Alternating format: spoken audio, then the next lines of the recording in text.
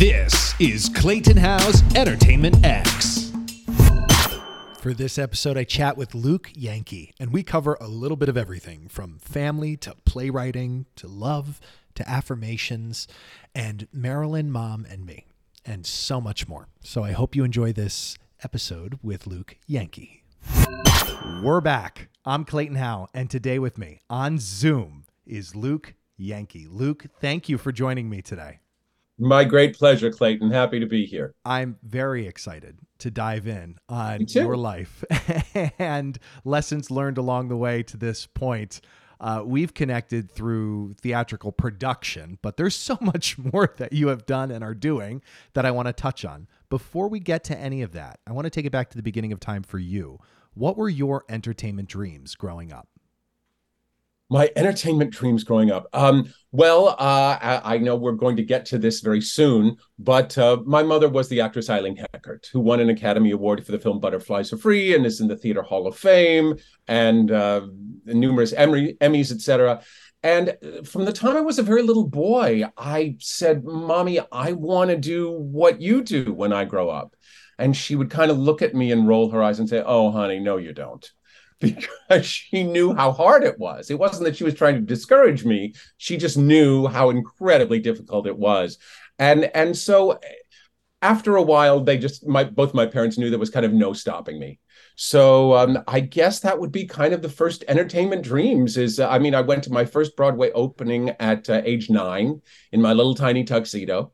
And I love this world from kind of my very earliest memories. Did you have a defining moment for you where it was like in one moment you decided this is what I'm going to do, or had it always been just a part of your life, so it was a natural flow? It had kind of always been a natural part of my life, but I, it sounds so cliche. I did a play in grade school playing the master toy maker in Babes in Toyland. And I had this scene where I had to like yell and scream at the villain. And I felt real emotion. It's like, oh my, this is fabulous. And I just, and walked off the stage and everybody sort of patting me on the back, telling me how wonderful I was. And that was it. There was no turning back after that. So much. Growing up, what did your parents teach you about kindness? A great deal. My father, Jack Yankee, I tend to talk more about my mother because she was the vociferous one, she was the famous one and all of that.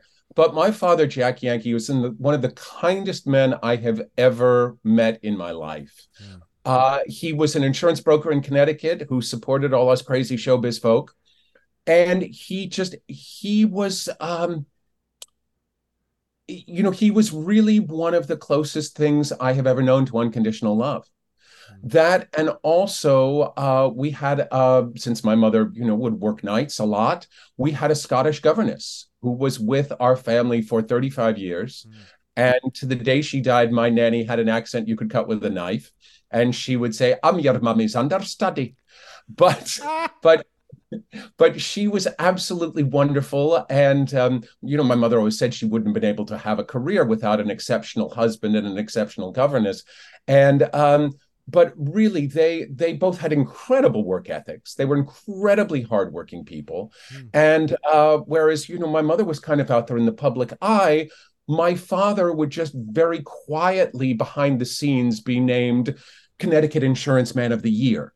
And then he'd walk home with this award. It's like, where did that come from? And he just sort of did those things. And in fact, when I met and fell in love with my husband, Don Hill, and I'm very proud to say that we've now been together 28 years, when I first met him, I said to my mother, my father was already passed, but I said to my mother, Mom, I think I found my Jack Yankee.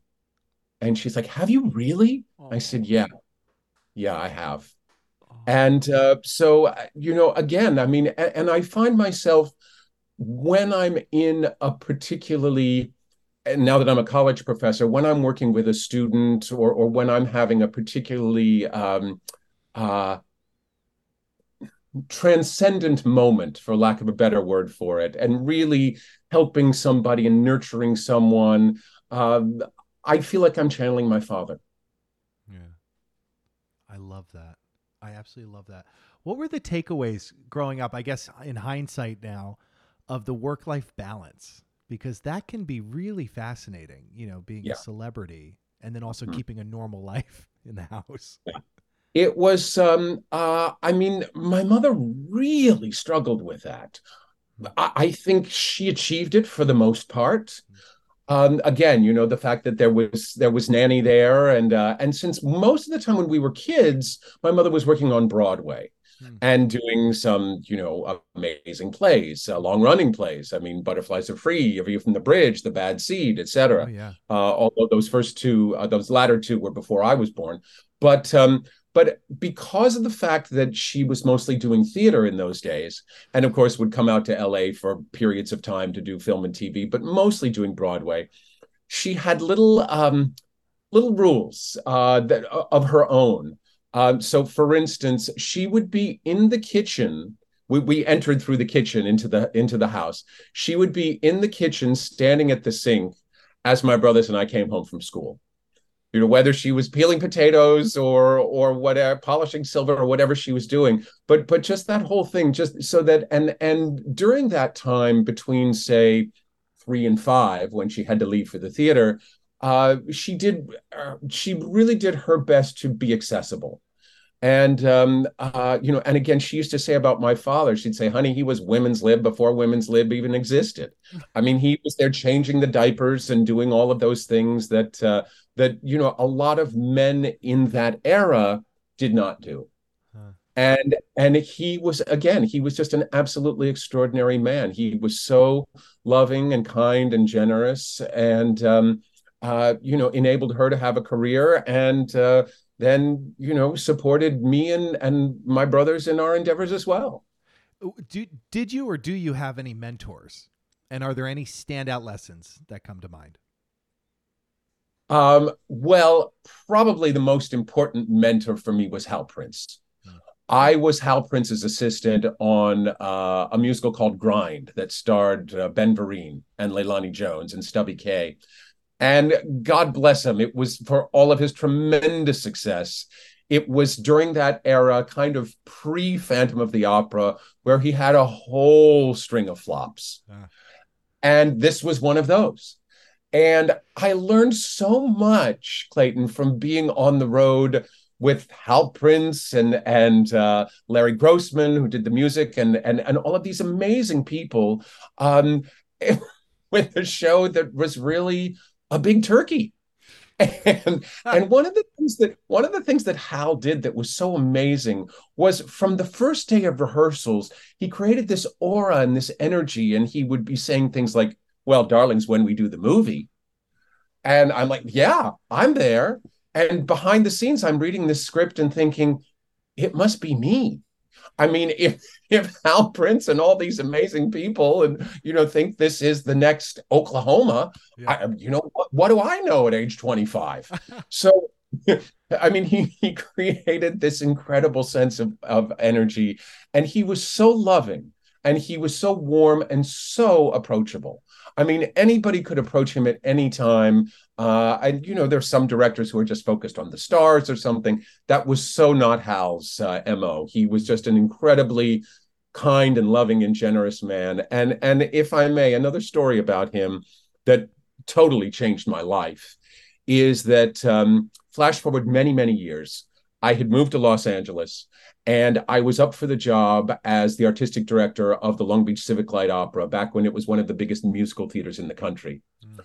And I got all the way down to the wire, and they were checking references, and I thought, I need to pull out the big guns. I need to list Hal as a reference. So I did, and the head of the search committee called, and a secretary said, I will give him the message, but you have to understand he's working on 3 shows at once. Do not hold out hope for a callback. So an hour later, he called this woman on the search committee and said, to say nice things about Luke Yankee, I'm stepping out of rehearsal. Hire him. And that was how I got the job, where I in turn met Don Hill, my husband, who was the associate producer. So shortly before Hal passed, we had certainly kept in touch over the years, but shortly before he passed, when he was doing Prince of Broadway, I wrote him and I said, I'm not sure that I've ever told you this directly, but I owe my marriage to you. Hmm. And he wrote me back a dear email and was very touched by that. I love how things line up in life. Seemingly unconnected events are all incredibly interconnected. Absolutely. That's Absolutely. your journey to writing. What was the first piece that you worked on, and how did that begin for you? Um, I recently came across a file of grade school writing that my mother had saved. And there was this short story. I don't think I've ever shared this in an interview. There was this short story called Wally Waterfall. And it was about this waterfall that was, going all over the world, being a waterfall, and was, trying to catch up with the most adorable little lady waterfall that he had met somewhere along the line. And that was, I guess that you'd call that was the seed of something. But I then love it. actually, it was when I started really working as a playwright professionally, Mm, or attempting to, it was kind of selfish because there was a piece that my mother had done, a one-act play on PBS back in the mid 60s with Maureen Stapleton, mm, and it was called Save Me a Place at Forest Lawn. And it was about these two old ladies in a cafeteria planning their funerals. And they both had, and it was charming and bittersweet and kind of along the lines of Driving Miss Daisy. And so I thought it would be an amazing full length piece. So I bought the rights to that and adapted it. And just as I finished it, just as I had several workshops and readings and such, and just as I really felt it was ready and sent it to my mom and was hoping to do it as a full length piece with my mom and Julie Harris, my mother was diagnosed with lung cancer. And so that game was called. yeah. But it was done subsequently at several regional theaters, and it has gone on to have a life. Yeah. What was that connection for you then with writing and producing and and connecting all these dots? Because we can go through the resume and I can repeat the bio to everyone. But I'm really curious how they kind of connect out of necessity, out of opportunity. It's just kind of what it was. Yeah, I would say both out of opportunity and out of necessity. I mean, one Awesome. thing that one learns in this business, if you want to have any sort of career, I mean, you always say yes. Yeah. It's like, well, if somebody asks you if you can do something, you lie about it and then go find out how to do it. Yeah. Um, the best example of this, which I'm actually kind of embarrassed about. I don't know that I've ever said this in an interview either, but I had directed a couple of productions at the Coconut Grove Playhouse in Miami and had a great relationship with the people down there. And I ran into, it was run at the time by a man named Arnold Middleman. And I ran into one of his associates. This was when I was living in New York. And she said to me, Arnold is in town looking for somebody to direct Waiting for Godot. He was supposed to direct it, but he's overcommitted and he can't do it, and he's looking for a director. So I uh I, I and I had never read the play. Love that. So I called a friend who was a scholar and did a lot of academic theater and such. And I said, "All right, darling, I need a crash course in Waiting for Godot." And I managed to bullshit my way through it enough to get the job. Oh, I love that. But again, it was just, and then I was like, "Oh dear God, what have I gotten myself into?" But I'm not an easy play for people who know it well. But long-winded answer to your question, Clayton. But again, it's just between directing and, I mean, I started out as an actor and studied acting at Juilliard, and then things kind of started to dry up there when I was in my mid-20s and was no longer, the college kid, yet I wasn't the leading man yet. So I started directing. Mm. And that was when I started, I worked for Hal Prince and also assisted Gerald Friedman and Ellis Rabb, and kind of went back and forth between doing my own things in church basements and community theater and wherever they would have me at first, while I was assisting these incredible people on Broadway. Mm. And then the directing career was very successful, knock wood. And then I reached a point through no fault of anyone's that kind of dried up for a while as well. I mean, one often hits dry spells. My mother had some terrible ones in her career, and which was very illustrious. So I thought, okay, I'm going to write something so that I have something to direct. Yeah, So I started writing my own things so that I could direct them, I love that. and then kind of evolved there. And so now really I feel that playwriting is really where my heart is. And again, while I still direct and I still produce and all of that, I feel that that's really at the moment those are the shoes that fit me the best. And how do you find the time to write? Is this in the morning? Is this at night? Is this on paper? Is this with a laptop? Is this? Usually it's with a laptop, not always, certainly.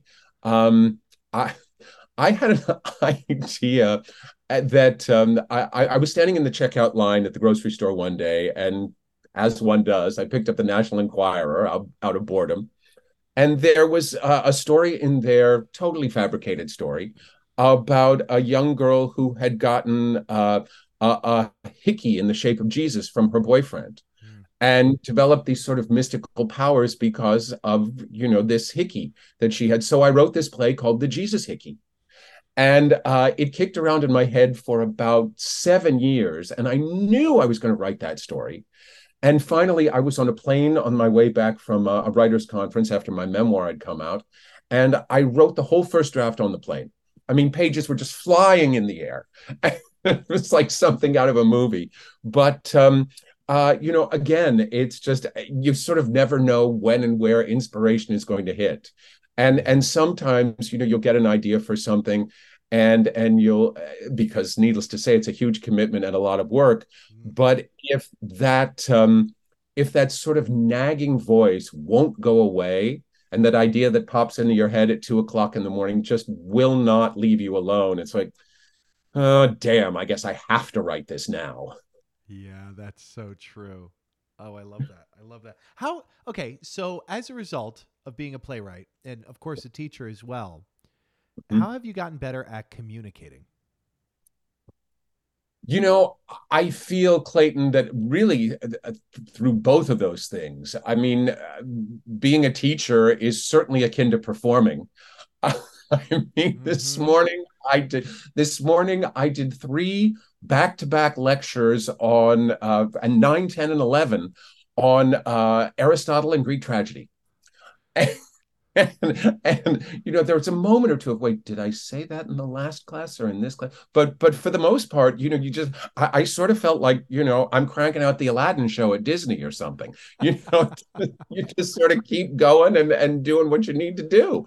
Yeah. But I do feel it's made me a better communicator, and certainly having to express myself in writing on paper, because I also wrote a textbook called The Art of Writing for the Theater based on what I've been teaching over the past couple of years.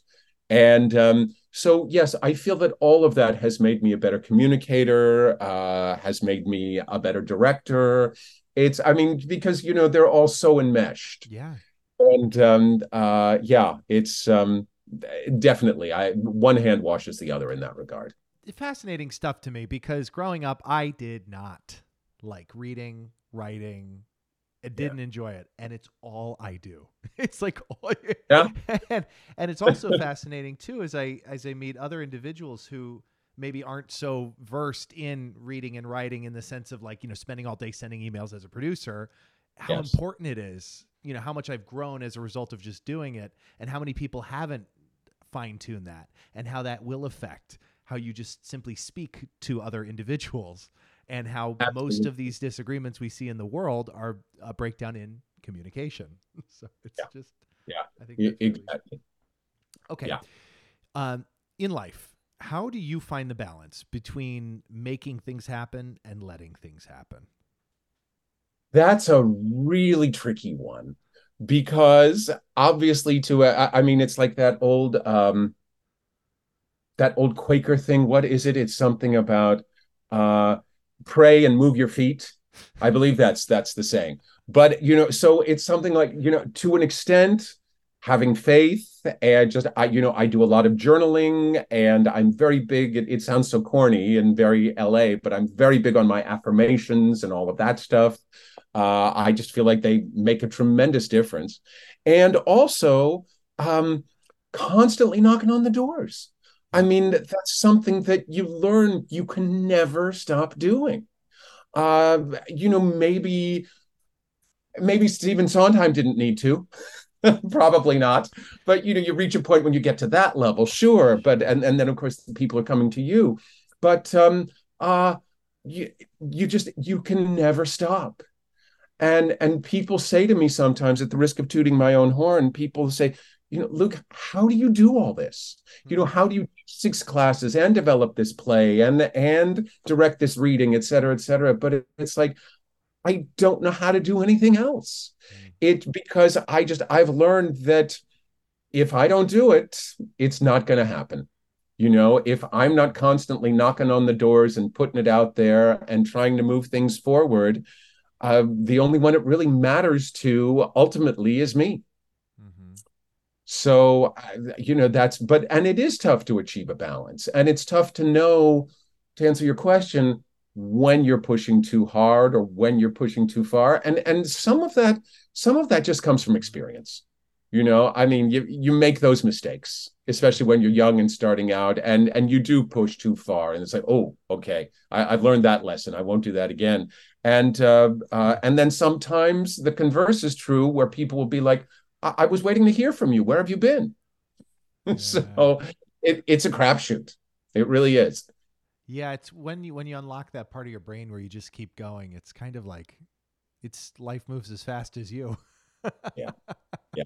Which is Exactly. kind of awesome because yeah, you should always be asking. I mean, that's, very rarely will I get a response that's rude from asking Yes. for something or Yeah. just asking to connect with someone. And most of the time it has nothing to do with me and everything to do with Absolutely. them. And boy, that's a huge lesson. And that's something it takes so long to learn. And that's something I'm constantly telling my students. It's like 9 times out of 10, it has nothing to do with you. Exactly. Oh my goodness. The more people that realize that, the better. I need to ask you about affirmations. We can't let that one go. So what do they look like for you? Are you writing them down? Do they change daily, weekly, monthly, yearly? I'm going to give you my favorite example. Of course, living in California, I'm totally reliant upon my car. Okay. And my car was shot, and I could not afford a new one. Hadn't worked in quite a while. I was in between projects, and I really, really needed a new car. And so I knew I wanted a Jeep Grand Cherokee, a navy blue Jeep Grand Cherokee. So I started test driving them. I visualized myself behind the wheel. I did all of those things and just started talking about my fabulous new car and telling people about my fabulous new car. I'd been away for the weekend, and I came back, and there was a letter. And this was after doing that for maybe a month, maybe just 3 weeks. There was a letter, registered letter from an attorney in Warren, Pennsylvania. I had run a summer theater in Warren, Pennsylvania for several years. A little old man on the board of directors had died and left me $20,000. Uh, And as I'm looking kind of like you are now, my husband said to me, well, honey, there's your Jeep Grand Cherokee. So, if I ever have to doubt that this stuff works, I just have to think of that. I'm like full body chills right now. It was amazing. Do It you was rem- absolutely amazing. do you remember him? Very well, very well. And the thing that was, his name was Quinn Smith, and he was an older gay. I think he was already in his 80s when I met him. Hmm. And he was this older gay man in a very small town who couldn't be open about who he was. And I would flirt with him in the most innocent way. And I would say, Quinn, darling, you look so fetching in that cashmere sweater today. And he would turn into a 17-year-old girl. He'd be like, oh, look, oh. And he was just adorable. He was just a lovely, lovely man and kind and dear. And we had kept in touch after I left the theater and all of that. But yeah, he didn't have any family. And there were three of us who were friends of his. He left us each $20,000. That is a story. I I've been calling them like universal moments, because I've had a couple like that lately where there's someone who would probably not answer an email from Clayton now, who I was like, I have to speak with this person. They would be great for this project. And then I get an inbound that from that person, their personal email saying, hey, we want to explore, live theater. Like, you can't plan that. Yeah, it's true. It's true. And for me, Clayton, what it's about really getting the feeling, really get. And so it wasn't just like, I'm going to have a Jeep Grand Cherokee. It's like, I have a Jeep Grand Cherokee. I've used this, and just really getting the feeling as if it's already mine. I've used this with relationships. I've used this with pets. When I got my first dog, I fully believe that this stuff works, and I feel like if you sort of give over to it, it's life changing. I mean, I'm sure some of your viewers right now are like, "Oh, he's one of those woo-woo Californians," but I've had tremendous results with it in my life. It's definitely a two-part thing. It's one, what you just said, which I need to be better about, which is like already having it in your mind's Yes. eye, Mm-hmm. but also constantly paying attention to the signs in life. Because Yes. if you're on the right path, things flow. So you can't be Mm-hmm. like, I keep playing the lottery and I don't win. It's like, that's maybe not necessarily the question. You can improve your question. Yes, and it's also the whole thing of letting go of it. Yes. I have a situation right now with my new play where I'm trying to get an extremely prominent actress to do a reading of it in New York for like a backers audition. And this lady is very, very busy. And I thought it was, I had let go of it. I thought, that ship has sailed. It had been a couple of months. And so she sent a text yesterday to our mutual contact. It's like, please tell Luke I haven't forgotten about him. I'm still going to read the play. I'm sure he thinks I'm terribly rude. I've just been really busy, and I'm going to read his play. So, the point is, I had let go of it. I thought, this lady, God bless her, she's incredibly talented, just way too busy.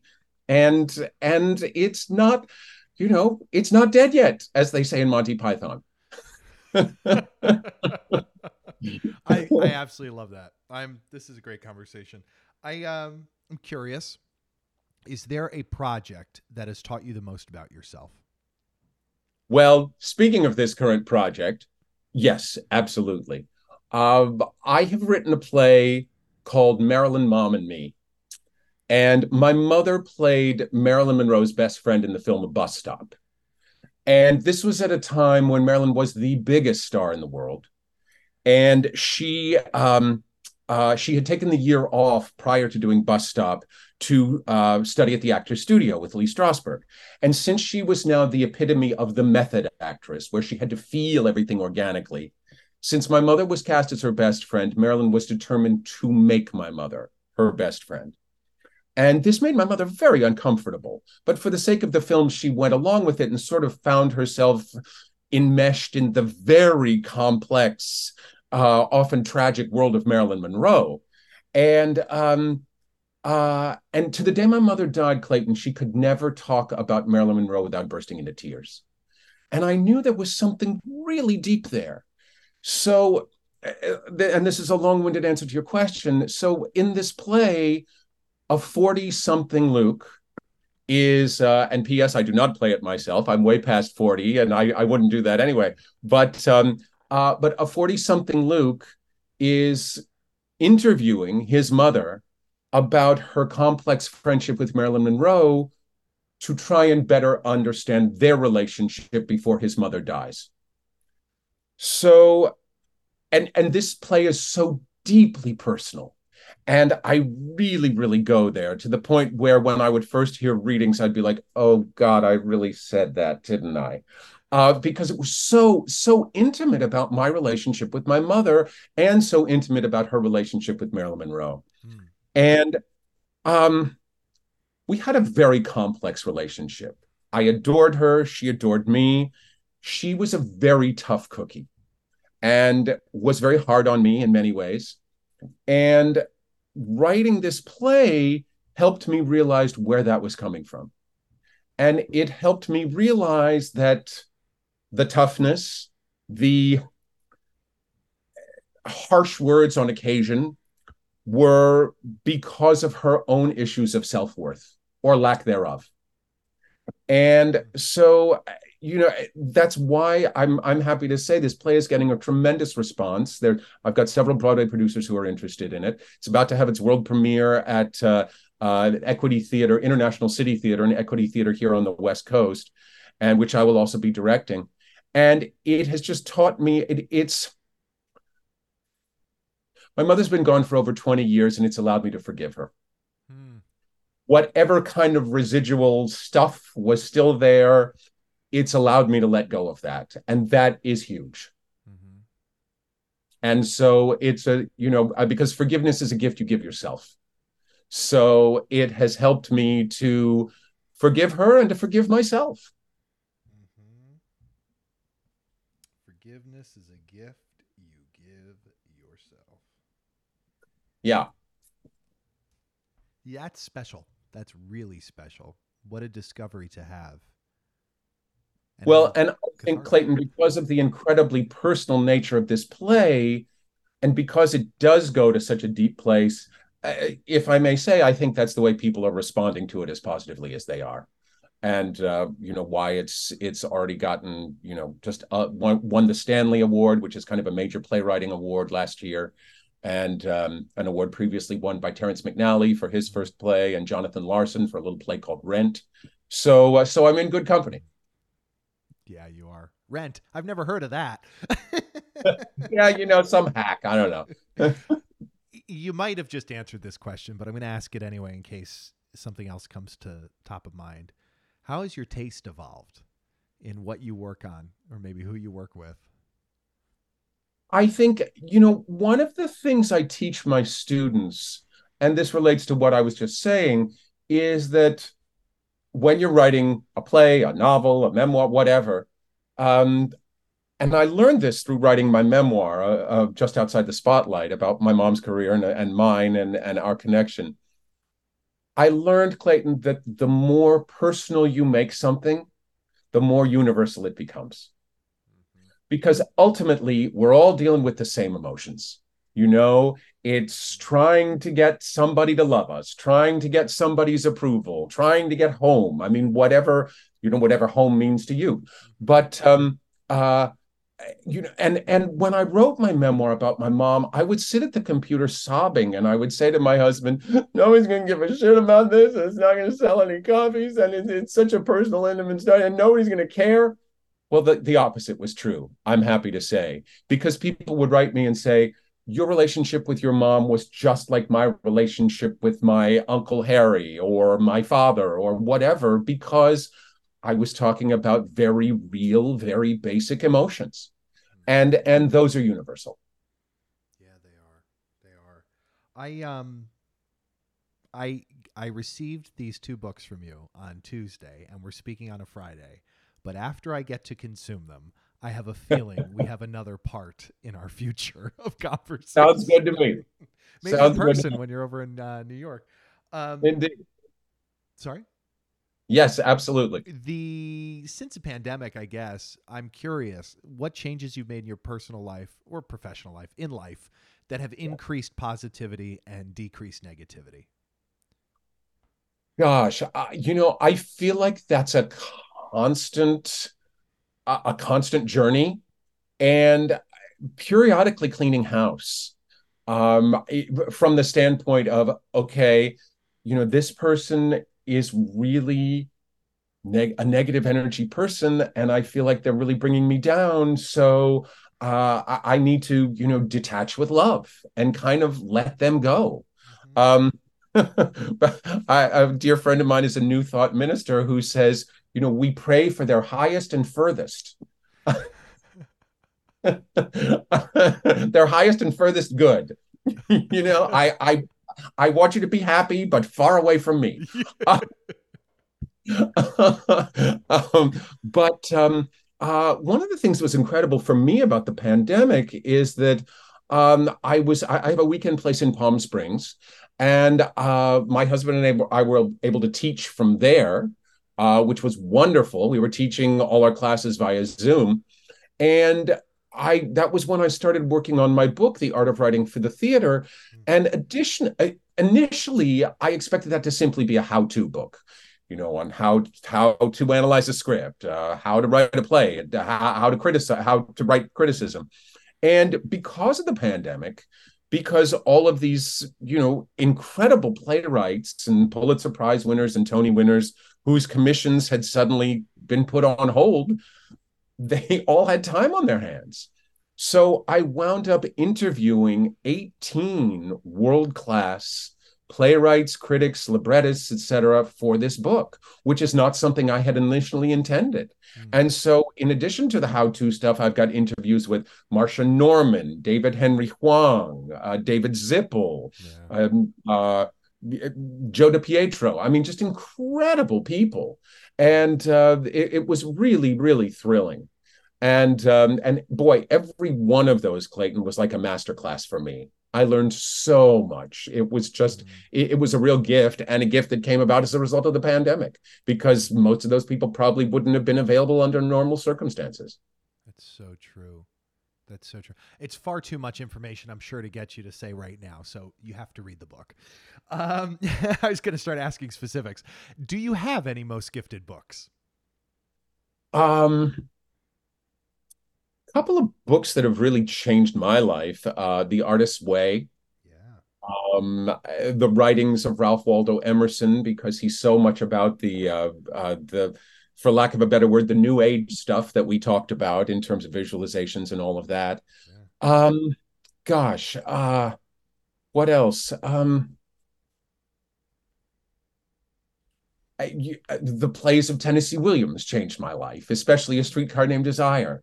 And I just and I felt that, again, as I was writing my books, especially my memoir, I just tried to really kind of channel some of the great writers that I know, and just tried to make it as conversational and as honest as I could, because there have been so many influences on me. Metaphorically speaking, if you could put a word or a phrase on a billboard for millions of people to see, does anything come to mind? Probably the first one would be the thing I've already said, which is forgiveness is a gift you give yourself. And the other one, which is actually one of my favorite book titles, speaking of which, is called What You Think of Me Is None of My Business. Because, and it's interesting, because I often give that as a writing prompt to my students, and they'll be like, well, of course you have to care what other people think about you. I mean, that's what all of society is based on, etc. But, you reach a point, and I guess it comes with age, where, of course you have to care to a point. And in this business, we're auditioning or we're interviewing, etc. And sure, I have to care what the person on the other side of the table thinks. But more often, it's just like, it's how you feel about yourself at the end of the day. And that, to me, is the most important thing. And one other thing that that clicks in for me is that we had a priest in my hometown when I was growing up, a lovely older gentleman named Monsignor McGuire. And my mother ran into Monsignor McGuire in the grocery store one day, and she said, "Monsignor, how are you?" And he said, "Just perfect." And he didn't mean that from a place of arrogance, but he meant that from a place of, at that moment in time, he was the perfect Monsignor McGuire. At this moment in time, I'm the perfect Luke Yankee. You're the perfect Clayton Howe, So I think once one reaches a point where one can realize that in life, I think it makes all the difference. One last thing along those lines, I also talk about, and this is something that Jack Canfield talks about in the Chicken Soup for the Soul series. He talks about something called the 20-40-60 rule, which is at age 20, you're obsessed with what everyone thinks about you. At age 40, you don't give a damn what anyone thinks about you. And at age 60, they were never thinking about you in the first place. They were only thinking about themselves. And I tell that to my students and I say, if you can learn this at 20, you will be so far ahead of the game. Yeah. Oh, I love that. I learned that 4 or 5 years ago, and that was game changer. Game changing. I mean, absolutely. So long as you're leading with good intentions and not hurting yourself or anyone around you, how it's received is irrelevant. Absolutely. Because Absolutely. you could be the nicest person in the world and someone could just not like nice. Absolutely. When I'm doing my one-man show, I'll be backstage and sometimes I'll get particularly nervous and, oh my God, what if they don't like it, blah, blah, blah. And I'll just kind of look in the mirror and I'll say to myself, just give the gift. Yeah. You can't judge how it's received. Just give the gift. This conversation has been extremely special, Luke. Thank you so much for taking It's been a joy, Clayton. Thank you so much. My last appointment before Labor Day weekend, and what a conversation to have to go into a holiday weekend. Is there anything else you want to add or leave here before we wrap up today? I would just like people to know that if you care to find out any more information, my website is lukeyankee.com, just the way it sounds.